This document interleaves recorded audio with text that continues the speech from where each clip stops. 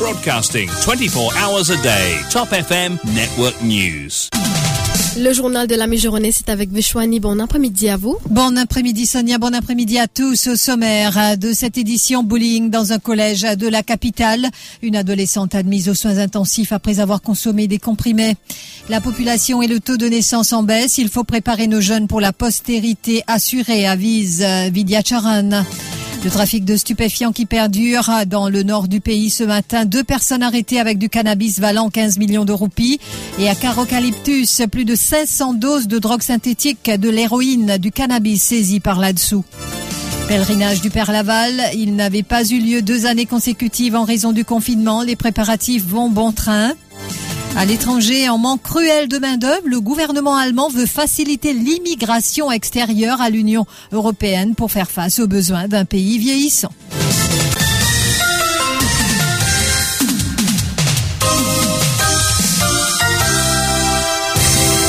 Brimade scolaire dans la capitale, une adolescente, une collégienne en fait, admise aux soins intensifs après avoir consommé des cachets. Dans une déclaration à la police, le père de la fille a affirmé que depuis 2 ans, donc son enfant lui a confié qu'elle était victime de brimade scolaire, c'est-à-dire bullying à l'école.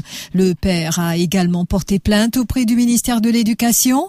Lundi dernier, la jeune fille âgée de 15 ans avait refusé de se rendre à l'école. Hier aussi, elle était restée à la maison. Son père l'a trouvée inconsciente dans sa chambre et plusieurs cachets à ses côtés. Transportée à l'hôpital G2, l'adolescente a dû être admise aux soins intensifs.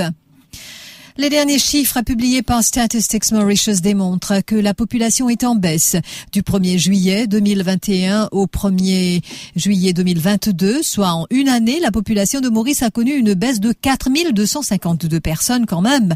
Il y va de même pour le taux de naissance qui est en constante baisse, une situation qui aura certainement des répercussions très graves sur le développement socio-économique, dit Vidya Charan, directrice de la Mauritius Family Planning and Welfare Association. La solution est d'encourager les jeunes couples à faire plus d'enfants, mais pour cela, il faut davantage de soutien de la part du gouvernement. Vidya Charan préconise aussi une préparation, ce qu'elle appelle du mindset des jeunes couples pour avoir plus d'enfants. Bien, également, il y a un pot qui vient. D'ailleurs, il y a quelques mesures qui déjà annoncées dans mes mesures budgétaires, mais nous devons continuer encore étoffer pour que la jeunesse les comprend l'importance d'avoir une famille, mais surtout, bien travail, ça mindset de nos jeunes, qui c'est bon d'avoir une famille et de progrès.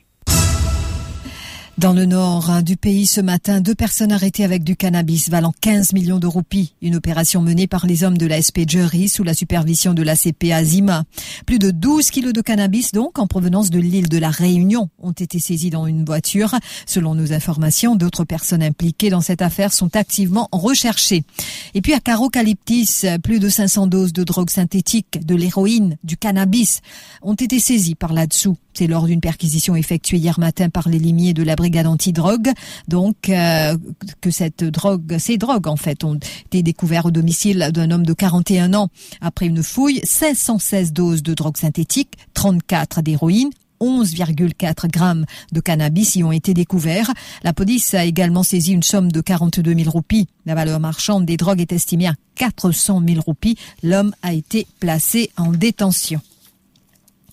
Multiples vols de motocyclettes, un jeune homme arrêté par la police. L'opération a été menée par le sergent Souken et le constable Joachim, affecté au poste du marché central. Les policiers ont retrouvé le jeune homme dans une guest house à Richter. Il a avoué 8 cas de vol de motocyclettes. Début du pèlerinage du Père Laval ce soir. En effet, le traditionnel pèlerinage donc qui a lieu après 2 ans que les fidèles peuvent ainsi converger vers le caveau du bienheureux Jacques-Désiré Laval en 2020 et 2021. Le pèlerinage n'avait pas eu lieu en raison de la pandémie et des restrictions sanitaires. Et cette année, le Père Sanassi, responsable du pèlerinage, dit s'attendre à une grosse foule. Le thème retenu, il faut le savoir, Père Laval apprend-nous mort son Sam. Ainsi, le prélat explique que beaucoup de personnes subissent des séquelles en tout genre en ce moment. Il ajoute qu'il y a beaucoup de souffrances dans notre société et dans les familles en raison de la cherté de la vie. Pour lui, nous avons besoin de prière et surtout d'espérance. Il fait appel à la solidarité. Le thème, Père Laval apprend-nous mort son Sam. Beaucoup de monde qui est carotté ou bien est mort derrière, pas capable d'avancer, pas capable de joindre des bouts. Il y a beaucoup de monde qui est malade. Alors donc, l'urgence vraiment pour, on va dire, nous solidaires les uns avec les autres, nous vivre une fraternité. Un pèlerin qui peut arriver, nous les autres comme ça, on venait au Vinland, passer sous, ça veut dire, on est au fond même, beaucoup d'intention, bien on a envie de prier pour un monde. On nous dit faire que ce pèlerinage, on va nous dire la foi dans les pieds, qui est vraiment, il y a une expérience de foi qu'il nous peut faire. Nous, après, avec beaucoup de respect, ben, des gens qui peuvent marcher sur le chemin, respecter, ben, pèlerin. Et puis, quand vous êtes dans l'enceinte de l'église aussi et du caveau, partout vous trouvez, le lieu est silencieux. On nous a respecté le silence des autres pour qu'il y ait tout le monde capable de profiter de ce temps-là pour demander Père Laval, pour intercéder pour eux. Notons que le caveau du Père Laval et l'église seront fermés à partir de minuit jusqu'à 5h30 le lendemain 9 septembre. Concernant le transport, la ligne Phoenix Port-Louis et le métro express resteront opérationnels donc jusqu'à 1h30. Il y aura aussi des navettes de la gare Victoria à Sainte-Croix et vice-versa. Et puis 158 ans donc après la mort du bienheureux Père Laval, beaucoup de Mauriciens et d'étrangers qui continuent à demander son intercession. Aniel Hélène fait partie de ces croyants, ainsi depuis quelque temps déjà. Elle a commencé à se préparer vu qu'elle est membre du groupe Notre-Dame. Cette habitante de Sainte-Croix aura l'occasion d'animer la première messe dans le cadre du pèlerinage de 2022. Pour elle, c'est une grande joie car elle a une grande dévotion pour le Père Laval. Je vais animer la messe, la première messe de 5h30, l'équipe Notre-Dame nationale prépare la messe. Donc, je forme partie dedans. Alors, le pèlerinage Père Laval, pour moi, ça représente, premièrement, c'est très sacré pour moi parce que c'est une fois l'an et justement, c'est dans l'endroit où j'habite et puisque le Père Laval, lui, il a fait beaucoup de miracles personnellement dans ma vie. Donc, je suis, comme si je pense cette fête-là comme quelque chose de très, très important pour moi, mes enfants et aussi ma famille. Émission à ne pas rater sur Top FM cet après-midi, notre interview grand format donc qui accueille Kalyani Djogu, l'ancienne secrétaire générale du Labour Party qui a démissionné du parti mardi, répond aux questions de Michael Jean-Louis. Les raisons de sa démission du Parti travailliste seront abordées, tout comme son avenir politique ainsi que la gestion du pays. Rendez-vous donc à partir de 17h30 et vos appels au 213 77 77. Et puis il faut savoir que Kalyani Djogu sera face à la presse à partir de 14h. La cérémonie de la remise de la bourse de la MCB Scholarship Foundation 2021 a eu lieu hier au sein de la MCB à Port-Louis. Lubna Sadafel, l'une des lauréates de 2021 qui a obtenu la bourse de la MCB, était présente pour signer le contrat. Elle s'est dit honorée et reconnaissante envers l'organisme qui lui a donné l'opportunité d'aller à Warwick en Angleterre pour poursuivre ses études en mathématiques. Je suis très honorée. C'est vraiment un grand plaisir d'être là aujourd'hui. Je suis très reconnaissante envers le MCB Foundation pour cette opportunité d'aller étudier ailleurs. Je veux vraiment acquérir de l'expérience ailleurs et venir mettre mon expertise, to contribute to the development of Mauritius. Seulement, je pense que pour inciter nos talents qui sont partis étudier à l'extérieur pour retourner, moi je pense que 3 choses doivent primer dans la société mauricienne pour encourager les jeunes à retourner. C'est la méritocratie, la transparence et l'accountability. Si ces 3 choses priment dans toutes nos institutions, je suis sûre que moi-même comme lauréat et les autres seront encouragés à venir travailler à Maurice et contribuer au développement du pays. L'info sur Top FM, c'est complet, factuel et crédible. Top FM, écoutez la différence. Top FM, Mauritius.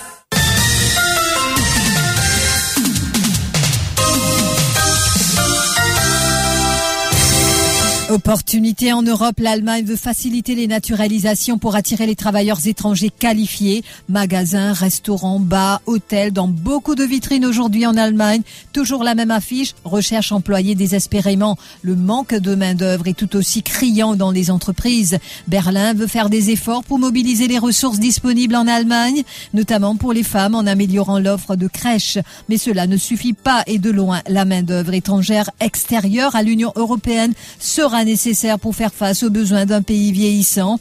Le gouvernement veut ainsi favoriser l'immigration en réduisant la bureaucratie, les contrôles tatillons des diplômes étrangers ou de la maîtrise de l'allemand. Un système de points doit permettre chaque année pour un contingent donné de venir travailler en Allemagne. Les délais pour la naturalisation doivent être réduits et passer de 8 à 5 ans pour les personnes bien intégrées. La double nationalité doit être facilitée. Et dans le document présenté ce mercredi, le besoin de main-d'œuvre d'ici 2026 est chiffré à 240 000 personnes. Il est cependant 2 fois moindre que l'an dernier. L'arrivée de nombreux réfugiés ukrainiens et le ralentissement de l'économie expliquent cette différence sensible.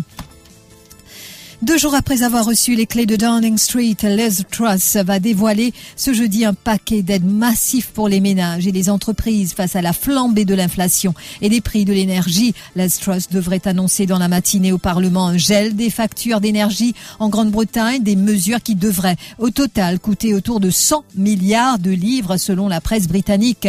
Des montants astronomiques qui rivalisent avec l'ampleur des mesures adoptées pendant la pandémie. La nouvelle première ministre conservatrice tendance thatcherienne devrait en parallèle confirmer des baisses d'impôts pour stimuler une économie promise à la récession à la fin de l'année. En Chine, la grande ville de Chengdu poursuit son confinement, donc l'une des plus grandes villes de Chine qui annonce la prolongation du confinement anti-Covid qui paralyse les commerces et bloque la majorité des 21 millions d'habitants dans leur logement. La Chine applique une stricte politique sanitaire contre le coronavirus qui permet de garder le nombre de contaminations à un niveau très inférieur au reste du monde. Cette stratégie se traduit par des confinements, parfois dès l'apparition même de quelques cas, par des tests PCR à réaliser plusieurs fois par semaine pour accéder aux lieux publics ou encore par des placements en quarantaine. Capitale de la province montagneuse de Sichuan, Chengdu est déjà confinée depuis 1 semaine en raison d'un foyer de Covid-19 qui a déjà entraîné des centaines de cas positifs. Le rappel des titres.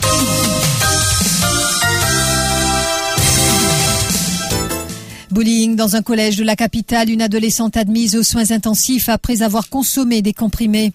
La population et le taux de naissance en baisse. Il faut préparer nos jeunes pour la postérité assurée, avise Vidya Charan.